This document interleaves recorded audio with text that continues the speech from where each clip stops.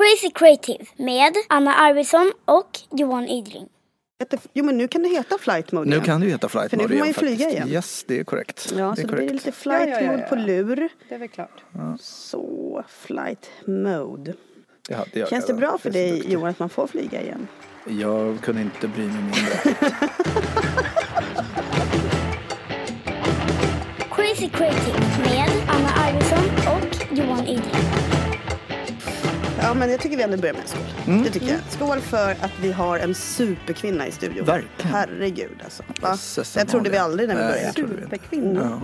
Det här blir svårt att leva upp. Nej, det tror jag inte. Jag vill säga så här om Therese. Du är den första jag lärde känna som också lyckats sälja luft till bra pris. Man ska inte säga luft egentligen, men det är ju något så speciellt att sälja sponsorskap. För man vet ju faktiskt aldrig riktigt vad man får. Förrän det har blivit av. Det kan jag ju skriva under på, som då har köpt en del sponsorskap. Det har. Men jävlar vad hon kunde det tidigt. Ja, det kan hon. Jag skulle nästan säga att hon kanske var en pionjär. En pion. Ja. I den branschen. Och sen har det bara rasslat på i hennes karriär. Nu senast... Det har ju varit mycket kreativa grejer, tänker jag. Eller nästan bara ju. Ja. Eller hur? Ja, men det har ju funnits som någon form av röd tråd. En annan röd tråd har ju också varit musik. Japp. Så kreativitet och musik. Och nu sitter du här och är liksom nordisk marknadsdirektör, stämmer det? Nej. Sen ett år, lite drygt ett år tillbaka, så är jag senior vice president för Live Nations kommersiella verksamhet. Så på ren jäkla svenska då, sponsringschef i Europa. Vilken grej. Det är Europa. En av grejerna jag gör. Vad gör du mer? Ja, men när jag bytte till den rollen så fick jag också möjligheten att starta eget. Så jag har en liten enmansbyrå där jag tar mig an fantastiska uppdrag och ett av dem har precis blivit förlängt, och det är som rådgivare för varumärkesfrågor för Avicii och Tim Bidling Foundation. Wow! Ja. Vilken grej. Jag försöker koppla, det är väl liksom, apropå det där med röd tråd, så försöker jag koppla mitt intresse för musik, mitt intresse för sponsring. Luft är ju lite att ta i, men det finns ju lite där fortfarande. Men med en djupare mening. Jag har liksom blivit lite mer vuxen. Våra karriärer stötte ju då samman på MTG, och då var du ZTV. Var det så det började? Eller vad var det innan det? Nej, det började ju nog lite längre tillbaka på Bonnier faktiskt.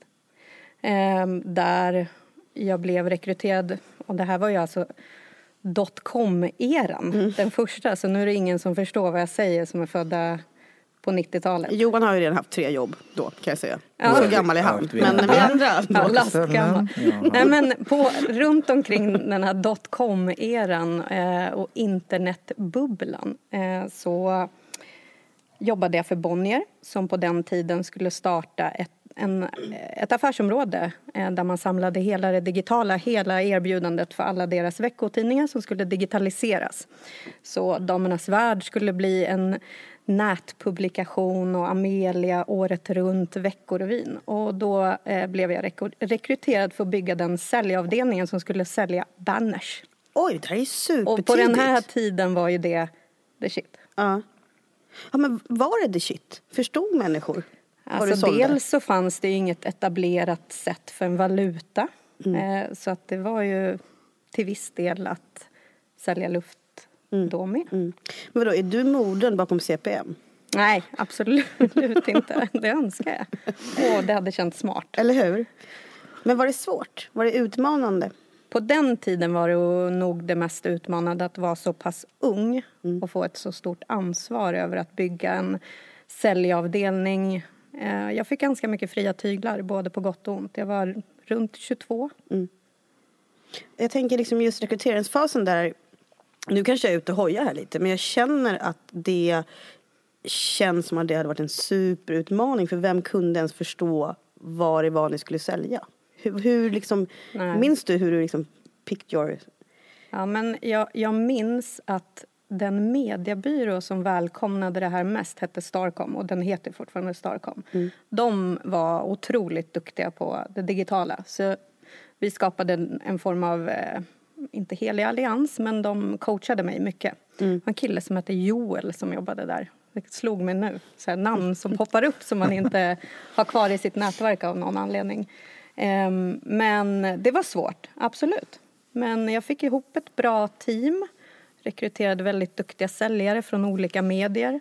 Och vi gjorde så gott vi kan. Men sen kom det ju en otrolig kalldusch. För det rann ju ut pengar någonstans. Vi hann inte med som säljorganisation att få det intäktsflöde som krävdes för att ge näring och syre till hela det här affärsområdet. Bonnier var bra att jobba för som en första stor arbetsgivare. Jag hade en bra chef som byggde mig väldigt bra. Och det gjorde också att jag klarade av den här kallduschen. Att sen faktiskt få montera ner mitt team. Och ge alla sparken för att sen faktiskt få erbjudande om att stanna kvar på en annan position själv eller få gå med avgångsvederlag. Jag tog avgångsvederlaget.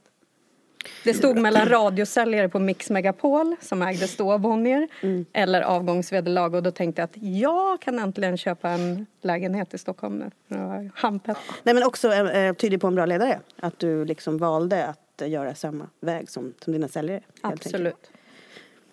Men vilket år är det här? 2000. Ja. Någonstans där. 2000. Ja, 2000 typ. Det var runt 2000. Det var ju då det kraschade alltid. Jag var också på någon ställe då. Och rätt snart därefter, jag hade ett mellanår där, och eftersom jag tog ett avgångsvederlag och då inte kunde vara helt fri i vilka val av nytt jobb jag kunde göra. Så att då tog jag lite olika uppdrag, bland annat som säljare för Tasteline och även för en fantastisk mingelsajt som fanns på den tiden som heter Yo Stockholm. Kommer ni ihåg den? Nej, det minns inte jag. Alltså Finest kommer man ihåg. Ja, men det här var innan. Det här var liksom klubbfolkets vimmelbilder från Stureplan. Jag kände mig otroligt cool över att få jobba där som liten Västerås-tjej. Den här sajten blev sen Stureplan.se. Jaha. Okej. Ja, men det finns den fortfarande? Vet inte. Vi kan ju, om någon vet det kan de ju mejla oss. Kan de höra av sig? Ska de berätta vad som har hänt med den. Men jag vill bara säga, det är lite spännande här med, har ju pratat Johan om att ta den på hakan, som brukar vara ett uttryck. Alltså det vill säga att faktiskt få, på ett sätt får man ju sparken, det är ju det som händer. Sen behöver inte det vara någonting dåligt. Och du fick göra det väldigt tidigt, du fick alltså både bygga upp och för övrigt också sparka människor, vilket är jävligt tufft. Och sen, hur har det format dig, tror du? Ja, med risk för att låta som att jag inte har några känslor, vilket är kanske en av mina starkaste egenskaper, att jag är väldigt i kontakt med mina egna känslor och emotionell som ledare. Så jag har aldrig sett att jag har gett någon sparken till att börja med. Även om det har varit väldigt tuffa situationer och det är precis vad som händer. Så känner jag att det som formar mig som ledare är att kunna göra det på ett bra, humant sätt.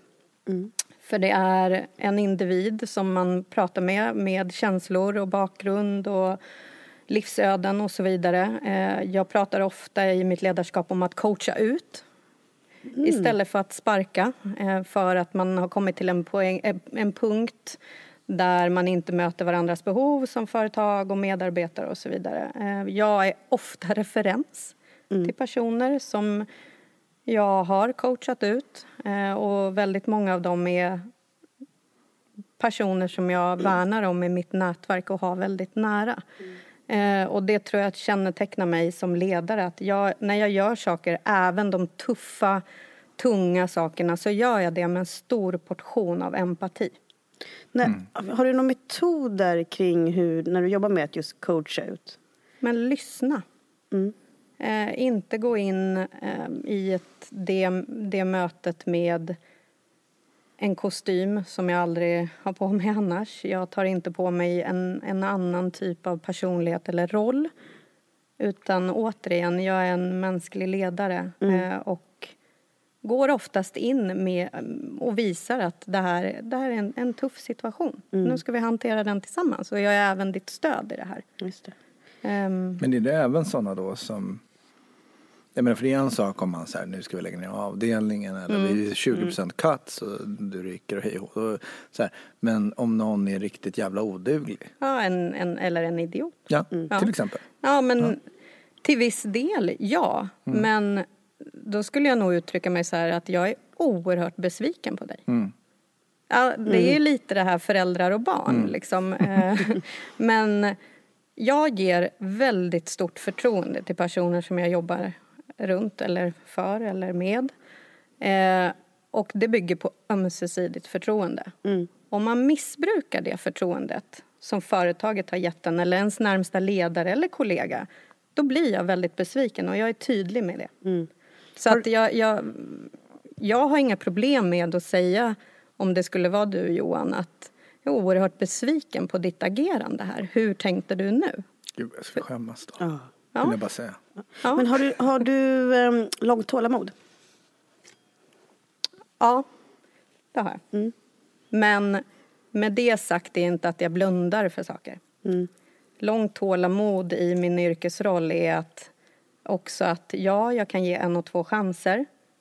Men jag gör det inte tyst. Utan jag är tydlig med det också. Just det. Det här är ju spännande. Jag kan inte räkna upp så många arbetsplatser som jag har varit på som är liksom duktiga på just det som Therese pratar om. Det här med coacha ut eller offboarding, så att säga. Det är oerhört svårt ju. Det är ju svårt faktiskt. Det är ju väldigt svårt när man för det är ju inte alltid som folk är speciellt mottagliga för den typen av grejer heller. För att de blir så arga och upprörda eller ledsna. Eller, men som man ju fattar att folk blir. Men det är liksom... Det är en ganska svår grej att göra. Men där kan ju, förlåt att jag avbryter igen. Men där kan ju vara, jag håller med, det är inte jättevanligt. Jag har inte heller varit på speciellt många arbetsplatser där det här är vida känt att den här arbetsplatsen är superduktiga på att coacha ut. Det hänger lite ihop med att jag tycker att överlag så tar man ledarskap, man tar inte ledarskap på fullt allvar. Lite vem som helst ser det som en mänsklig rättighet att få bli chef och hoppa på det supersnabbt. Jag tycker att den här egenskapen är någonting man måste börja kräva hos chefer för att vi är människor. Du har känslor. Och om det blir en situation där du blir upprörd för att jag ger dig den här feedbacken, man kan avsluta mötet där och vara så här, vet du vad, jag känner att vi kommer inte komma någonstans i det här mötet. Ska vi göra så att vi ses igen om 2 timmar? Gå ut och ta en promenad. Jag finns här och så vidare. Man måste våga vara tydlig med. För att man inte kommer någonstans. Men åt andra hållet då. Hur gör du när du ger positiv feedback? Är du duktig på att lyfta andra? Jag älskar att lyfta andra. Det är det jag är stolt över. Och det bara kommer liksom naturligt? Eller behöver du påminna dig själv om att göra det? Nej, det är liksom en del av mig som person. Att bygga andra, ge folk energi, jobba tillsammans med andra för att göra bättre versioner av dem och mig. Fokusera mer på styrkor, det låter som floskler, men fokusera mer på styrkorna och gör dem ännu bättre. Superkrafter. Johan, ja? Innan vi går vidare så är det ju så att det finns en anledning till att vi får göra den här podden. Det gör det verkligen. Varför då? För att vi får sitta på Helio och spela in. Grev Turegatan 30, vilket jäkla ställe. Fantastiskt. Den här poddstudion är ju magiskt bra. Och här har de ju också superkonferenslokaler. Ja. De har en restaurang. Har de, där man kan äta. Och dricka. Träning. Svingott kaffe och en jäkla service. Tack så hemskt mycket till Helio. Tack Helio. Känner du igen dig när vi sprang på varandra på stan? Jag bara, du måste vara med i våran podd. Känner du igen dig i liksom crazy och creative och kanske även ett nytt ord för Therese, empati? Men det har vi redan liksom pratat om. Definitivt. Nej men jag tror, när jag lyssnade på eran summering över de gästerna ni har haft. Och jag tror jag känner inte de personerna, kanske en av dem. Men jag tror en röd tråd i det är att vi alla har gått lite vår egna väg. Och anser oss som att vi kanske bryter lite normer, inte är precis som alla andra i någon form.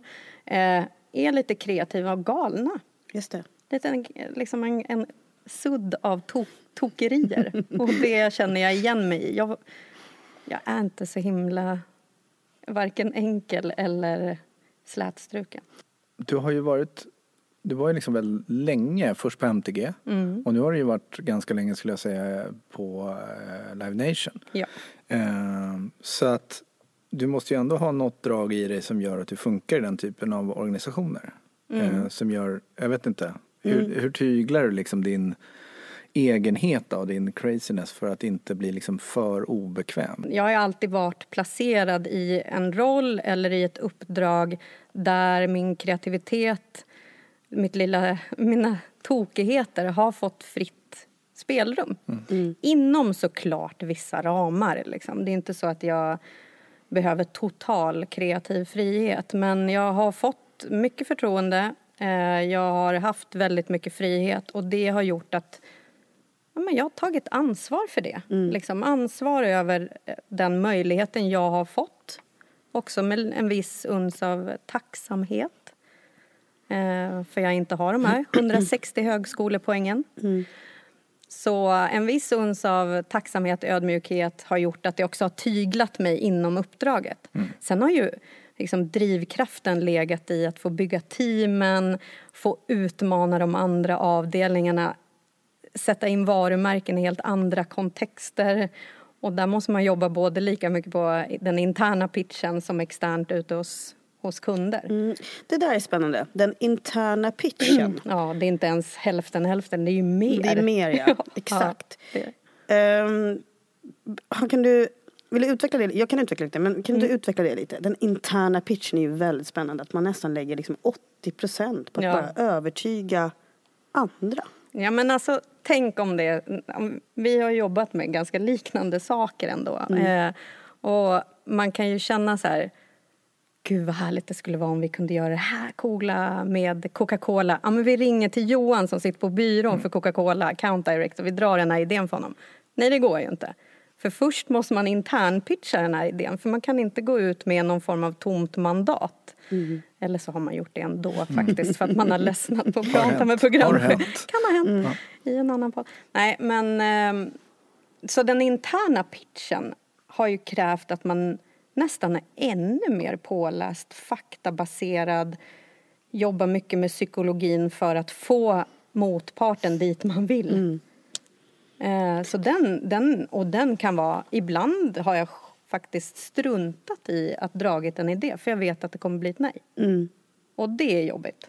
Det är kreativitetshämmande. Verkligen. Och det har jag stått på många gånger. Nu är inte jag någon guldäggsmottagare på något sätt. Jag har ju liksom rört mig i andra områden, men jag tycker vi har lyckats gjort bra saker, teamen och jag, i ett tidigt skede jobbat med produktplacering.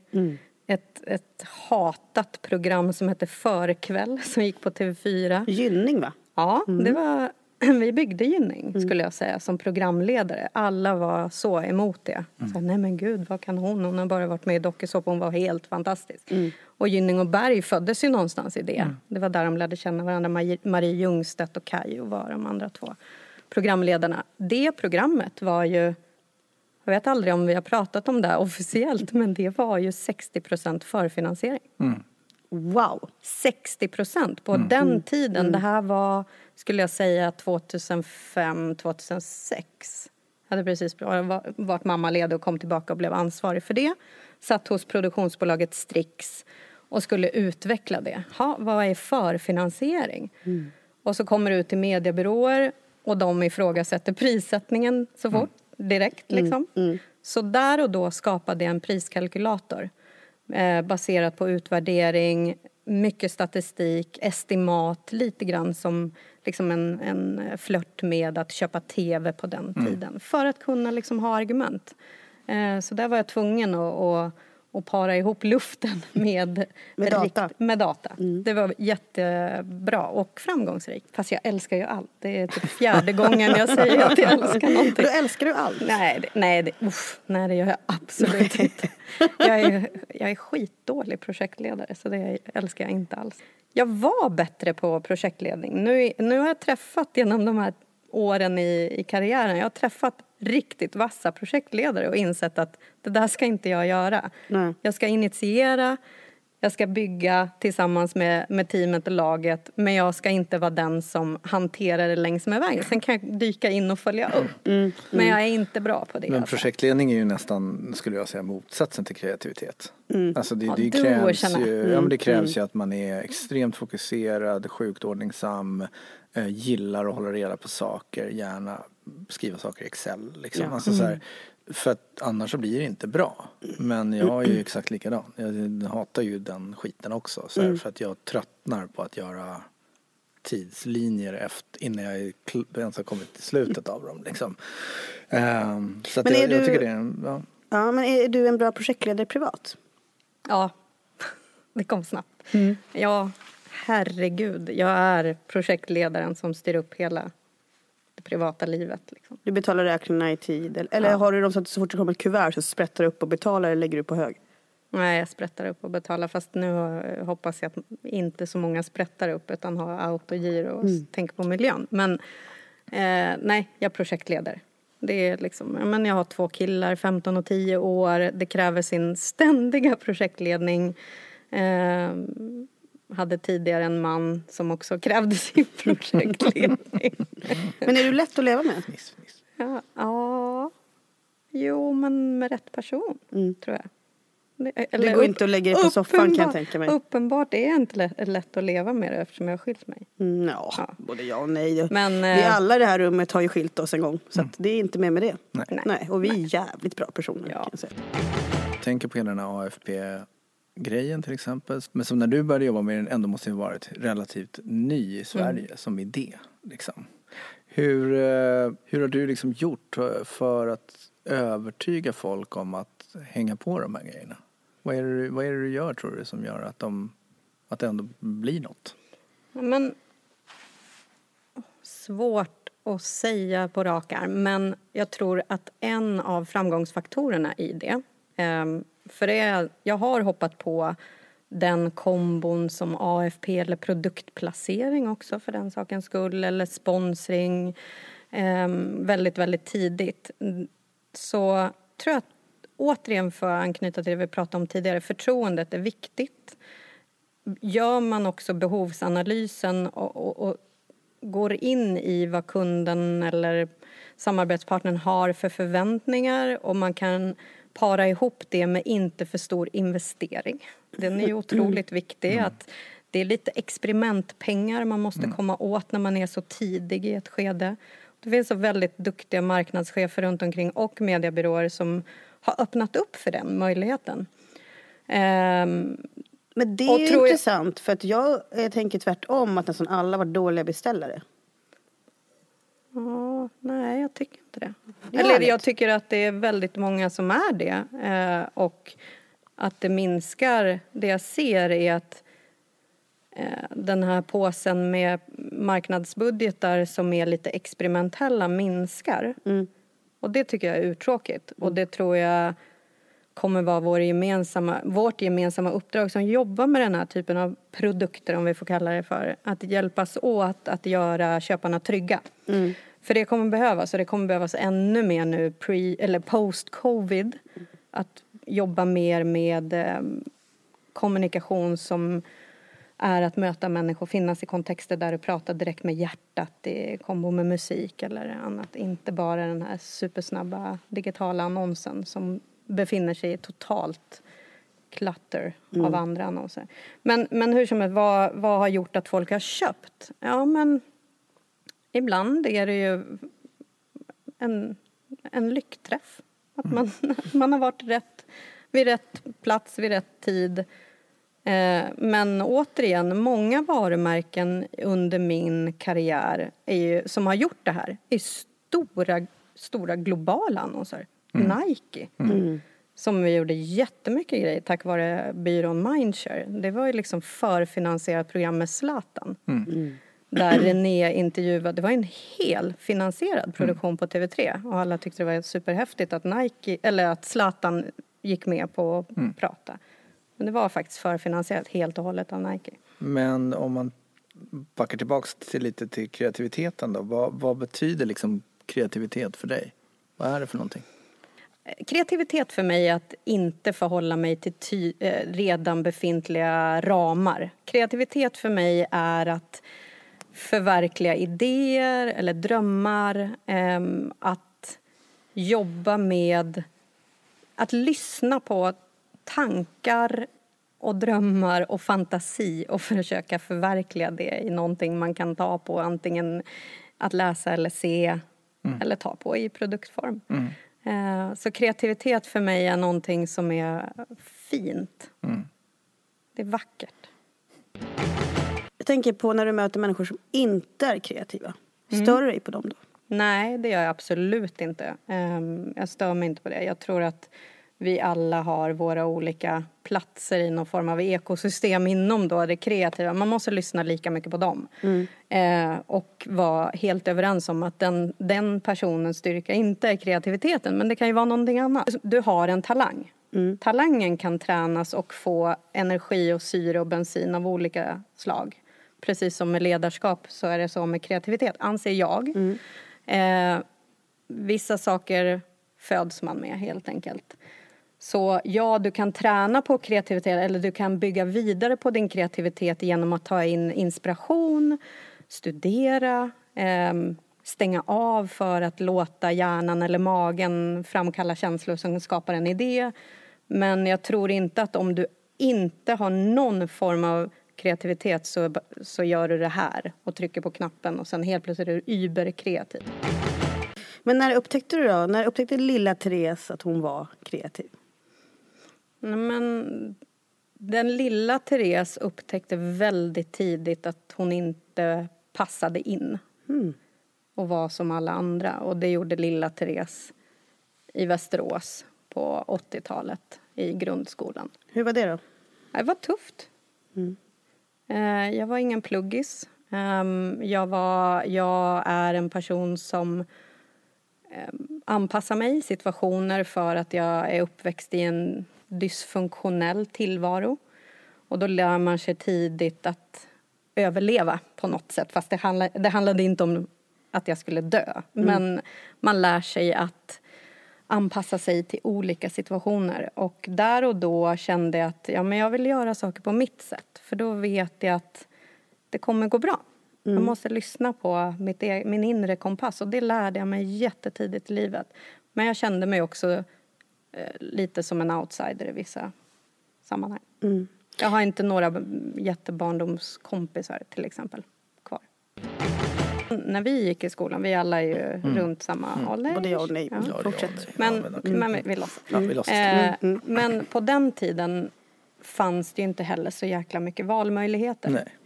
Och om man tittar på där vi är idag och de ämnen eller olika val och inriktningar dagens ungdomar kan göra, så finns det ju i alla fall lite bättre förutsättningar att få inte vara den här som är vassast i stan på samhällskunskap eller de andra ämnena, utan du kan få jobba med andra talanger du har. Och det känner jag som mamma är lätt. Jag blir lättad. För lilla Therese hade liksom jag fick inte ha en bild mer än en gång i veckan. Fast det var kanske det jag hade behövt haft. Och mindre matte. Tillbaka till en annan grej då. Pratade förut om det här med att man inte är projektledare och att man springer lite sin egen väg. Så här, vilken typ av personer behöver du ha runt dig för att lyckas? Men dels behöver jag ju ha starka projektledare som är ordningsamma. Sen behöver jag alltid en bra ledare. Man ska inte underskatta valet av att ha en bra ledare. För du kan inte bara ge energi till gruppen. Du måste fylla på någonstans. Så har du inte en bra ledare, se till att du har en bra mentor. Någon i din omgivning externt som kan ge dig det. Men jag behöver ha människor i mitt team som är... sammansättningen av ett team måste innehålla analytikerna, olikheterna. Det är det absolut viktigaste, att alla inte är likadana. Så först har vi ju olika typer av roller. Kreatörerna, projektledaren, supersäljaren, PowerPoint-göraren. Men det är nog de personliga egenskaperna som jag vill titta lite extra på. Så att man har rätt balans. Har du haft bra ledare? Nej, absolut inte alltid. Men jag har haft fördelen att ha haft majoritet bra ledare runt omkring mig. Men det är klart jag har haft dåliga chefer. Men hur får man dig att prestera som bäst då? Ge mig lagom med frihet. Ge mig förtroendet att jobba i det uppdraget jag har. Låt mig lita på mig också, att jag verkställer det som behövs för att nå resultatet. Jag presterar som bäst när jag har personer runt omkring mig som lyssnar, som är duktiga lyssnare och inte kväver idéer. Det handlar inte om att kväv hellre mina idéer, men ge utrymme till medarbetarna och organisationen. Då presterar jag som bäst.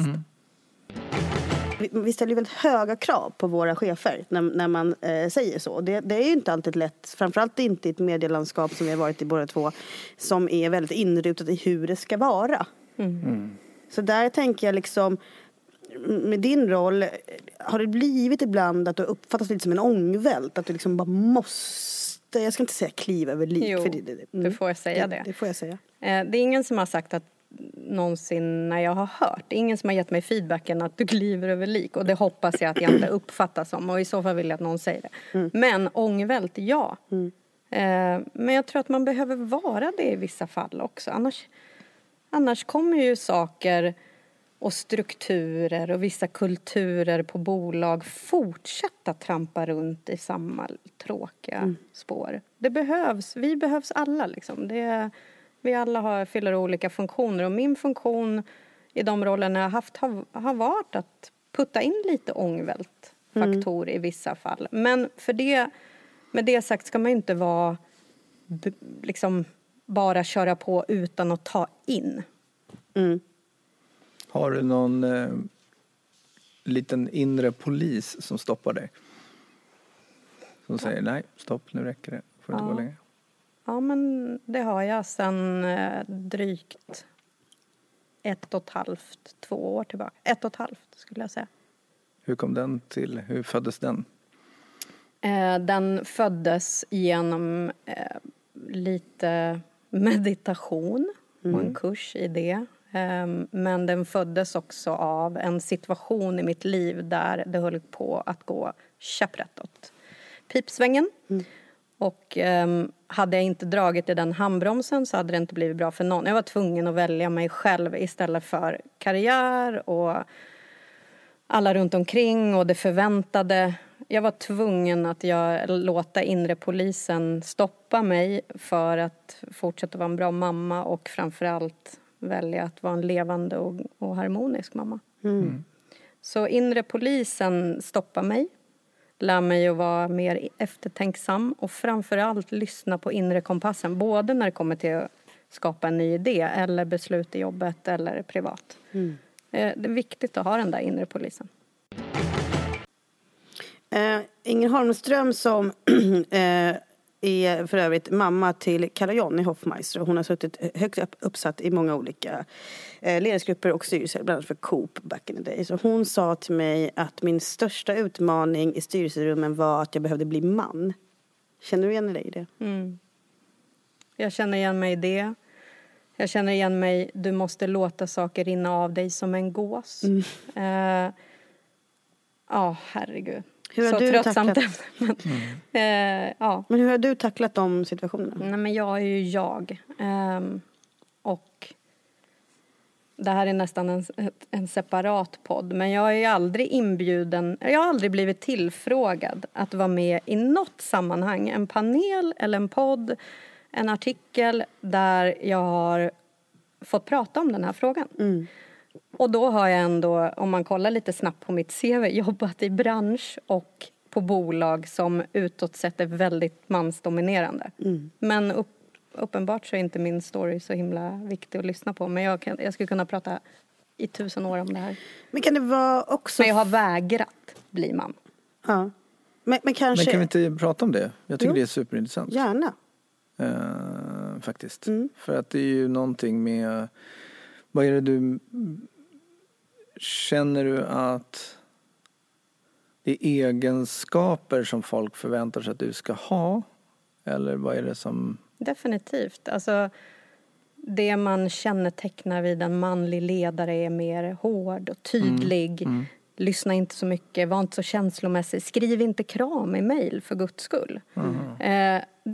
Alltså, nu generaliserar jag väldigt. Men så fort, eller ha inte de där kläderna på dig när du går in i en förhandling. Eller gör så för att vara mer som en man. Okay. Och jag har vägrat lyssna på det. För att varje gång jag har fått den typen av coaching som de har tyckt varit coachning. Att du blir mer framgångsrik nu, Therese, som jag ger dig det här tipset. Så har jag känt så här, men gud, det där är ju att bruka våld på min personlighet. Och min personlighet har ju tagit mig dit jag är. Varför ska jag inte ha färgglatt på mig när jag går in i en förhandling? Oavsett om jag möter personer som bara har svarta kostymer. Jag känner mig ju mer trygg och mer självsäker om jag är jag. Jag är så trött på det. Och framförallt har det hela tiden handlat om tryck bort din emotionella sida, Therese. Bli mer som en gås, ta inte åt dig. Istället för att coacha mig i situationer där jag säger, men gud, jag blir fan ledsen här. Eller jag har failat. Eller jag har inte klarat mitt uppdrag. Vad är det som är så fel att få dra med floskig hjärtat på rätt ställe och våga visa lite känslor? Men också för att fylla på det lite, och den klassiskt på ett sätt, men det är ju att så fort man höjer rösten eller blir liksom tydlig, men då så blir det liksom snarare så här, är du arg eller blir du ledsen? Men en man som gör det blir ju bara liksom nästan... Han har pondus. Oj, vad tydlig han är. Ja. Oj. Det har man ju känt av väldigt mycket, och också den här... känslan av att det blir lite duktiga flickan-syndromet, men att man svarar upp på mejl hela tiden. Man svarar hela tiden. Medans också generaliserar jag, där det kan en man, det kan gå 2 dagar. Och fortfarande så ligger tydligen då uppdraget hos mig, så att det är jag som inte har legat på tillräckligt mycket. Att man hela tiden, den här obalansen i om man är duktig eller om man är professionell. Förstår du vad jag menar med de skillnaderna? Duktiga flicka eller professionell. Nej, precis. Och duktig flicka, det existerar ju fortfarande. Det får jag ju höra om jag har suttit i rekryteringssammanhang. Anser du att du är duktig flicka? Kan vi inte bara sluta använda det begreppet? Det är liksom stora rekryteringsbolag som använder det begreppet fortfarande. Då fortsätter vi ju bara spä på den normen. Ja. Men... Undrar hur många män som förut anser du att du är en duktig pojke? Man säger, nej, men jag anser att jag gör vad jag är jag gör vad jag ska göra när jag har den här lönen och befattningen. Är det, nej. Jag kan ju liksom förstå den där så här indignationen av att man blir liksom tillsagd på de här lite så här jävligt udda grejerna. Finns det en risk att man också då missar någonting som skulle kunna vara bra? Känner du någon gång att du säger så här, fan, den där karn var ju ett jävla arsle, men... Nej, men jag måste flika in nu att den här coachningen jag har fått i att vara lite mer som en man, den kommer ju inte bara från män. Nej.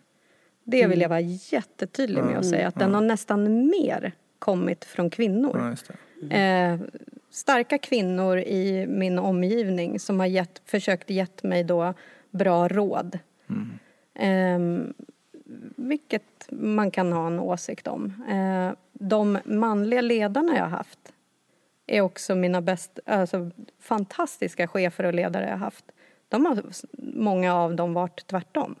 Varit så här, men gud, du är fantastisk i vårt team för att du just balanserar upp den här lite liksom machokulturen och fortsätt med det. Var inte någon annan. Så att det är liksom, jag kastar inte alla män under en buss här. Det kan jag stå för. Jag kan göra det. Johan får göra det. Kasta alla Johan. Men det är taskigt. Liksom, många av mina mentorer är män. Förlåt, nu svarade inte jag på din fråga. Nej, men alltså, det är bara... så jag tycker att det där är jävligt intressant. För att jag vet inte. Det är säkert sådana som tycker det är bra, men det finns ju, det är bara den typen av så här, mansnorm är ju svinosund, varifrån den kommer egentligen. Sen är det ju intressant om det är liksom kvinnor som driver den vidare, men förmodligen så kanske inte det har så mycket med vem som säger det. Men strukturen är ju där för att de är där. Och sen vem som liksom är budbäraren av det är väl mindre viktigt. Men det är väl förmodligen för att de tycker att det är det som de tycker att det förväntas av dem. Ja, det är framgångsreceptet. Och då ska de just hjälpa här. dig. Liksom. Jag har ett litet exempel bara jag vill dra apropå gåsprylen som är ju just också, jag minns ett möte jättelänge sedan. Så hade jag liksom en grej att jag verkligen så räckte upp handen när jag inte förstod vad de pratade om. Och var liksom så här, förlåt, jag förstår inte. Och då fick jag ju då coachning, jag gör sån här situation, citattecken här, av min dåvarande chef som sa så här, det blir inget bra om du ställer de frågorna, för du låter lite korkad. Att du liksom inte förstår ämnet. Och jag har tänkt så mycket på det där, alltså, men jag borde väl vara den modiga som inte förstår. För alla sitter ju bara och tittar på så här Excel och grafer. Och så är det någon som säger så här, ja men är det ackat eller? Fast ingen förstår vad det står på de här. Och jag fattar inte ens vilken rad jag ska titta på. För jag är inte utbildad ekonom. Jag ska tydligen ha ett budgetansvar. Nog om det. Men då vill jag bara ge en liten shout till Thomas Mattsson. För vi pratade just om det här. Thomas Mattsson som dåvarande chefredaktör på Expressen. Då sa han till mig att det du skulle kunna göra är istället att säga icke-kunskapsfråga. För då blir det lite mer som att jag inte har kunskap i ämnet. Och jag vet inte vad som är rätt eller fel här. Men jag har i alla fall fortsatt med det och sagt så här. Ursäkta, icke-kunskapsfråga istället för att jag förstår inte vad ni menar. Men det blir ju då ett sätt att jag måste anpassa mig för att jag vill bara säga att jag tror faktiskt inte att jag tror att män skulle komma undan med att säga så här, ursäkta, jag hänger inte med, vad pratar ni om här? Ja, kanske, men det handlar ju också om du är ju snäll, alltså det här är ju också skulle jag säga en god ledarskapsegenskap. Man kan ju plantera dem här då. Ja, ursäkta, jag förstår inte här. För man kan ju ge sig 17 på att det sitter ett gäng personer i rummet som inte har en susning och aldrig kommer våga ta ordet. Det är vår plikt då att hjälpa dem. Så vi kanske visst förstår det. Men väljer att ta upp det för att hjälpa någon annan på traven. Desto fler gubbar i rummet, desto mindre frågor ställs ju. För att alla är så jävla rädda för att de ska verka dumma. Jag märkte det väldigt tydligt när jag liksom hoppade över på beställarsidan och satt med och skulle förklara vad jag gjorde. Liksom. Uppenbarligen fattade ingen någonting. Men ingen frågade. Men förstår du då hur sjukt det är att när man då ställde frågor så fick man skit för att man verkade korkad? Alltså uppfattades som korkad. Men det är ju bara dumt att ha den inställningen. Och byta ord på det. Alltså jag vet dumt. Inte vilken del jag vet inte heller så om det är så det jävla blir lite så för mig nu. Ja. Jag tycker ändå att icke-kunskaps... Men den är ju lite gullig, men den är fan, jag undrar nästan om inte den kanske låter dummare än vadå, hallå, jag förstår men inte. Finns det ordet än? Ja. Nu gör det. Ja, okej. Nu gör det. Är du den första gäst vi har som inte har någon diagnos? Jag har ingen fastställd diagnos. Nej. Men jag har inte heller gått på någon utredning. Nej. Skulle du behöva det? Okej, ska vi gå in djupare på diagnos? Nej, men alltså väldigt många som har varit här är ju ganska, inte bara öppna med, utan pratar ju väldigt gärna om sina olika ADHD och PTSD och vad fan och hans moster, vad det nu är liksom. Och det tycker jag är jätteviktigt att fler och fler pratar om just. Nej, jag har ingen fastställd diagnos, men jag har av olika anledningar problem med psykisk ohälsa. Det tror jag också är någonting som vi alla måste prata mer om för att kunna förebygga det och skapa större förståelse vad det egentligen innebär. Psykisk ohälsa behöver inte alltid innebära att du ska börja med antidepressiva medel och gå i KBT varje vecka och så vidare. Jag tror många känner igen sig med att man kämpar mycket från tid till tid med känslor på insidan.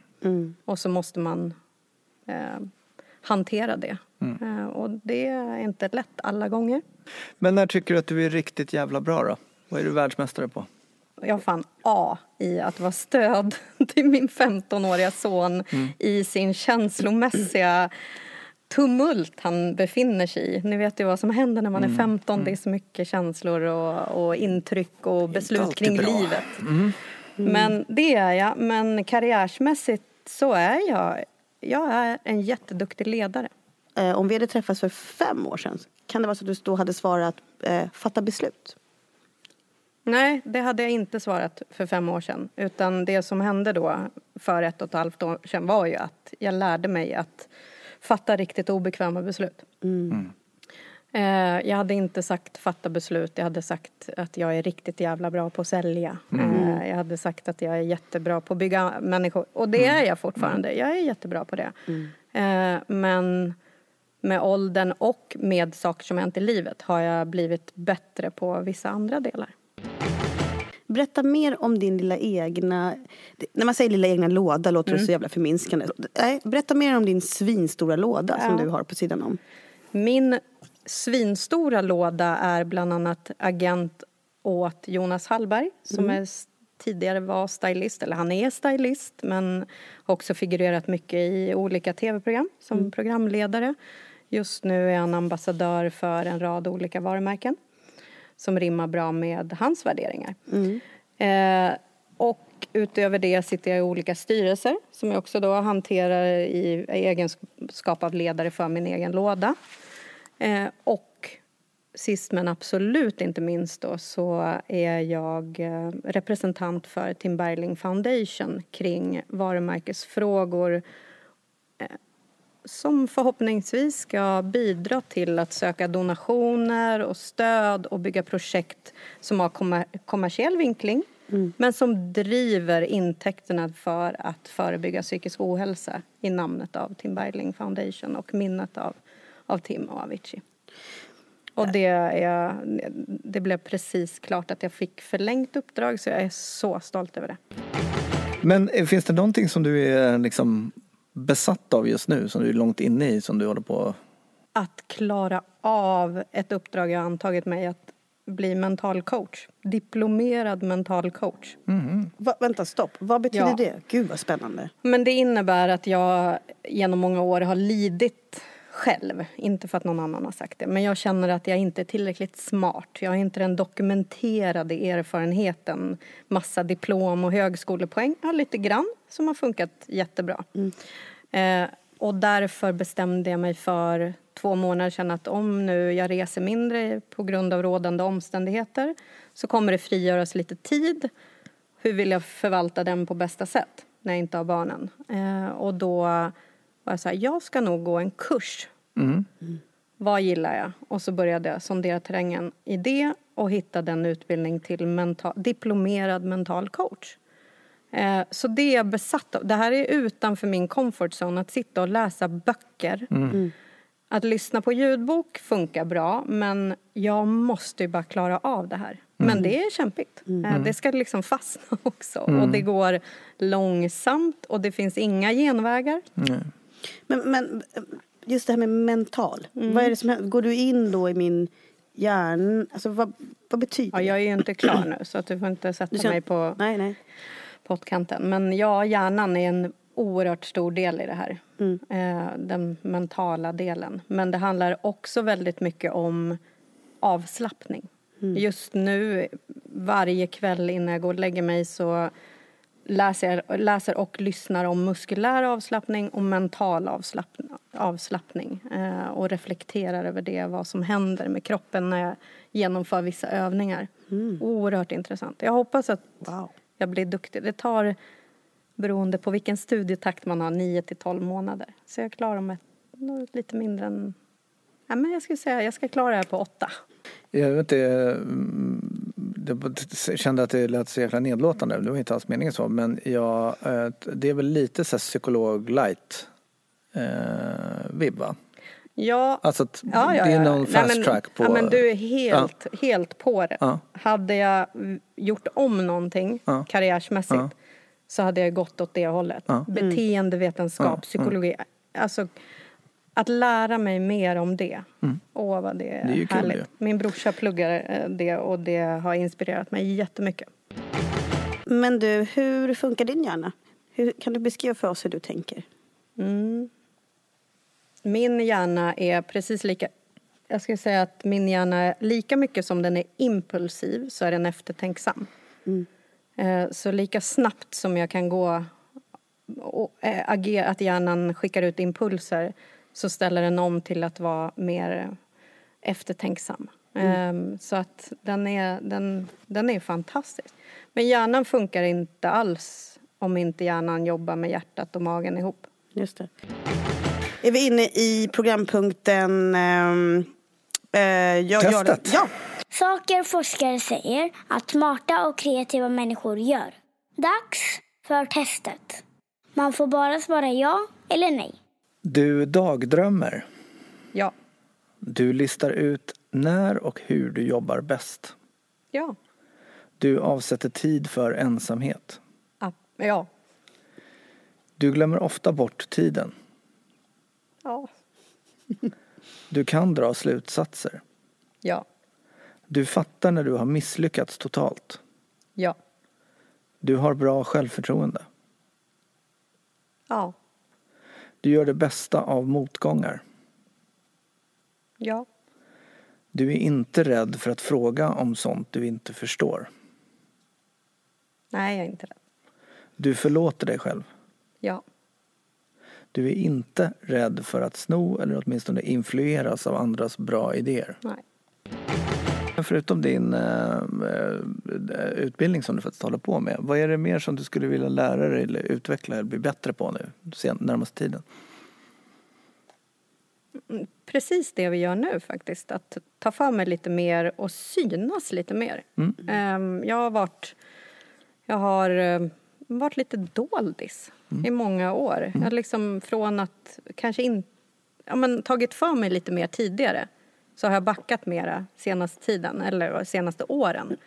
Så jag skulle vilja bli bättre på ett ödmjukt sätt jobba med min personliga marknadsföring. Om du bara fick följa ett konto på Instagram, vilket skulle det vara? YOLO-kungen. Det här är nytt. Spännande. Vad gör YOLO-kungen? Han är min 15-åriga son. Ja, vad fan. Vad är mest värdefullt på riktigt? Och det har inte bara med någon form av övervakningskontrollfråga. Det har att göra med att ha koll på vad kidsen gillar. Ja. Nu låter jag jättegammal, men han är ju en fantastisk panel. Verkligen. Om du skulle behöva vara på Tinder, vilken av dina Instagram-bilder skulle du välja som profilbild då? Får man ringa en livlina i det här? Nej, okej. För jag tänkte ju att Anna kunde välja. Nej, eftersom jag är singel så är jag ju uppenbart urdålig på att marknadsföra mig själv och välja utbildning. Nej, jag är inte på Tinder. Jag kan inte svara. Jag tar ansvar och väljer en bild som jag tycker är fin. Då ska vi nämligen in i den härliga programpunkten Gästen, och i det här fallet Therese tipsar. Spännande. Den gillar vi. 3 tips för att bli mer kreativ. Byt miljö. Testa timmar som är helt intryckslösa. Eller liksom, det kan vara digital detox eller stänga av i någon form. Gå in i dig själv. Och sen min tredje rekommendation är att hålla dig i rörelse. För det frigör så himla mycket mer genom att vara fysiskt aktiv i någon form. 3 personer du tycker man ska lyssna på? Du ska lyssna på dig själv igår, idag och imorgon. Då blir det som bäst. 3 saker man inte får missa i livet. Att vara närvarande. Man får inte ha missat att gå på en festival. Oavsett om man inte lyssnar på musik eller känner att man är liksom musikintresserad, så får man inte ha missat det. Och sen får man inte ha missat mig. 3 böcker man ska läsa. Den här är ångest för mig. Men jag har inte läst en bok på. Det här är en sån här klassisk fråga där man måste låta smart för att komma tillbaka till det. Men jag väljer från hjärta och mage. Liksom. Jag säger, läs Astrid Lindgren. Och om du inte läser Astrid Lindgren, som ändå är så fantastisk, så här, fantasi och drömmar och speciella figurer med superkrafter någonstans, så skulle jag säga barnböcker, Den oändliga historien. En fantastisk bok som kom på 80-talet ungefär. Läs gärna sagor om våra väsen som har existerat. Allt får trigga igång fantasin. Läs högt för dina barn. Och om det är facklitteratur eller liksom mer så superaktuellt så skulle jag har inte läst den själv, men den ligger på mitt nattduksbord och jag ska läsa den, och det är Draken i rummet av Gunilla von Platen. Jag har inte läst den, jag vet inte om jag kan rekommendera den, men alla gånger sånt som triggar igång fantasin. Spännande. Även om du bara är vuxen. Liksom, Tycker det var supersvar igen. Vi kommer ju också ha Gunilla som gäst. Vad härligt. Nu i säsong 2. Jaha, det var kul. Jag har missat det. 3 filmer eller serier som man ska se. Confession. Jag ligger sämst till av alla era gäster på att konsumera serier. Inte alla. Det var en som sa uttryckligen, jag tittar inte på tv, tittar inte på film, tittar inte på serier. Dr. Alban. Ja, Okej. han vägrade. Och även Judith sa ju nej till det också. Okej. Nej, men då är det pass på den. Det är Så lugnt. serier, nej. Nej. Filmer är fantastiskt. Svårt att välja ut. Jag säger A Star is Born. Med Lady Gaga bland annat. En annan film inom situationstecken som jag tycker att man bör se om man missade föreställningen är Mia Skäringer, No More Fucks to Give. Finns nu på Netflix. Finns nu på Netflix, men gick också tidigare på SF. Som inte heter SF, det heter Filmstaden. Ja. Var med i det projektet för övrigt, glömde jag nämna. Den bör man se. Och den tredje filmen, för att jag älskar att götta mig i olycklig kärlek, är Änglarnas stad med Nicolas Cage och Meg Ryan. Får man säga en sån tantig film? Ja. Och det säger jag baserat på att det är så perfekt placerad låt när filmen når någon form av epicentrum av olycklig kärlek, och det är Go-Go Dolls med Iris. And I don't want the world to see me, 'cause I don't think that they'd understand when everything's made to be broken. I just want 3 musikupplevelser eller artister som man inte ska missa. Det där är taskigt, för jag är fler än så. Men du får bara välja 3 nu. Okej, jag tycker att alla ska ha upplevt festival. Det är en musikupplevelse, för den är så oerhört mycket mer. Det är livsstil, det är en plats att mötas i. Du skapar nya kontakter, connecta med folk som du aldrig normalt skulle kanske träffa på.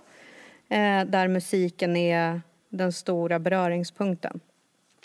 Så festivalen är nummer 1. Nummer 2 är att man bör ha sett en musikal eller opera. Det tycker jag ger en större förståelse för vad musik kan vara. Och artist. Alltså jag kan inte välja. Är det Maroon här. 5? Det är alltid Maroon 5. Alltså Anna Arvidsson skulle säga Dr. Alban. Ja. Men det där är så otroligt beroende på vad jag är i för sinnestillstånd. Vilken artist jag väljer. Och jag kan inte välja. Okej. Nej, men jag skulle säga festival, opera eller musikal. Och Disclosure. Nu får ni läsa på lite. Favoritfestival är ju Sweden Rock. Ja. Det är typ en av de festivalerna som jag inte har varit på. Ja, men det är ett måste. Ja, Nästa år måste ni gå på Sweden Rock. Du sitter i styrelsen för Sweden Rock, eller Satt i styrelsen. Jag kommer inte gå på Sweden Rock. Jo, du kommer gå med mig. Vi åker dit. Det är Tältar. roligt. Men kör de fortfarande? Tältar gör jag Absolut. inte. Men inte i år. Vi har ju en hemskt tom sommar. Ja, den är den är deppig. Men nästa år absolut. Jag bara satt och kände hur mycket jag saknade konserter. Ja, jag trodde du skulle säga Ines. Hur mycket du saknade Nej, det Ines. gör jag inte. Men konserter saknar jag. Det är synd. Men där skulle jag vilja verkligen så här be oss om att ha det i åtanke när vi återgår i någon form. Liksom. Eller jag har bestämt att vi ska bara återgå. Att gå på konsert. Och den lokala akten. Liksom. Det är människors jobb. Det är supertalanger, men det är inte bara artisten i sig. Det är ljudtekniken, det är ljustekniken. Det är de som skannar biljetterna. Det är säkerhet, det är rigg. Alla i ekosystemet kring att en klubbspelning blir av. Och det du bär med dig i minnet här och nu som du delar med dina vänner eller vem du nu går med. Det är viktigt för oss. Vi behöver liksom, känslan av att vara tillsammans och uppleva saker kommer vara större än någonsin. Vi har en liten grej kvar. Och det är det som vi kallar för hisspitchen. Ja, gud. Therese möjlighet att promota precis vad hon vill i exakt 15 sekunder. Då kör vi. 3, 2, 1. Nu går vi till reklam. Jag uppmanar samtliga att ha varje tillfälle så fort vi återgår till någon form av nytt normalläge.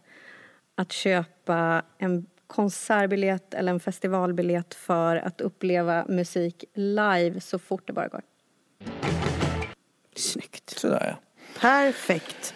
Hur bra som helst. Hur bra som helst. Bra som helst. Oj. Den här människan, hon bara sätter det liksom. Det Har vi haft någon annan gäst som liksom sätter de här tipsen så snabbt? Nej, det var väldigt bra. Väldigt bra. Gud, jag är så nöjd alltså. Tackar Fint. vi Anna Arvidsson för den här bokningen. Det gör vi. Vad tar du i kommission på bokningen? Nej, men jag... Du får ta hur mycket du vill. Ja, du får ta hur många procent du vill av intäkterna. Ja. Just nu. Som just nu är 0. Exakt så. Så det är lugnt. Du tar alla procent du vill ha.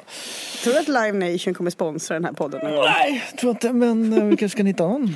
Varför då? Varför skulle inte Live Nation kunna göra en crazy... Vad heter den här podden? Ja, precis. Ja, det skulle de kunna göra. Crazy Det skulle de event. verkligen kunna göra. Ja, Crazy Creatives. Nej, men det är väl nästa... Nej, men jag har en bättre vi ska ta det. Ja, kör. Jag tycker ni ska ringa Hjärnfonden. Ja. Hjärnan, kreativitet. Ja. Ring Hjärnfonden. Vi ringer Det luktar ju pengar. Karl Skog, marknads- och kommunikationschef. Karl Skog, om du lyssnar på det här. Ja, Karl Skog, ring in oss. att du lyssnar på det här. Ja. Ring oss, vi ringer inte dig. Nej. Det är också en ny Vi ringer införsäljare. inte. Jag vill bara Vi säga ringer så här. Ni tar ordermottagning. Ja, ordermottagning. Vi har faxnummer Prissättningen- 08. Ja, så är det. Prissättningen har ju Therese gjort. Ja, Så att, om den du är har frågor på den. brutal. Ja. Ja, Det är en liten inte, snurra det är inte bara. att latcha med, kan jag säga. Det är en liten snurra kring det här. Ja. Så om du har frågor tar det med henne. Ja. Och här räknar vi inte heller räckvidd utan bara kvalitet. Och så. Affinitet, rakt in i mål. Ja. Men ja, det här var ju Vilken skojigt. jävla grej. Fan vad det går fort när man har Ja, det kul. går fort när man har kul. Ska vi ändå outa en grej nu? Ja, ofta. Det är ju så här att det här är Therese Sundling Liljedals första podd hon gör någonsin. Det är konstigt, kan jag känna. Ja, det är konstigt. Men hur det är konstigt. kändes det? Nej, men det känns tryggt och bra.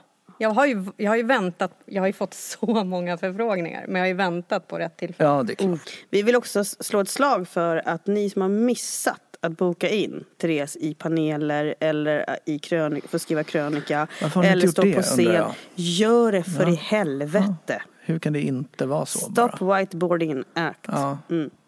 Ha, nog om det här. nog Vilket om det. jävla avsnitt. Fan vad Verkligen. kul det var att ha det här. Kul, som Tack för att tusan. jag fick komma.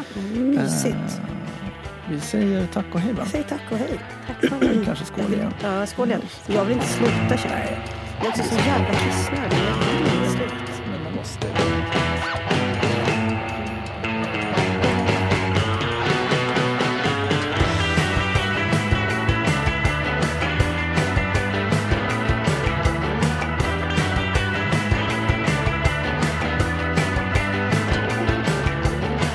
Är de små får man ta 2.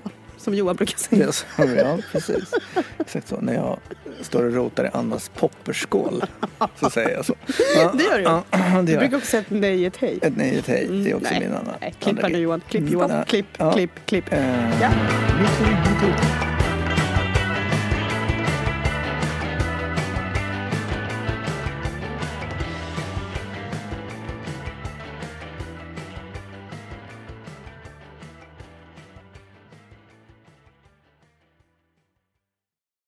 Crazy Creative presenteras av No Worries Insurance och Helio.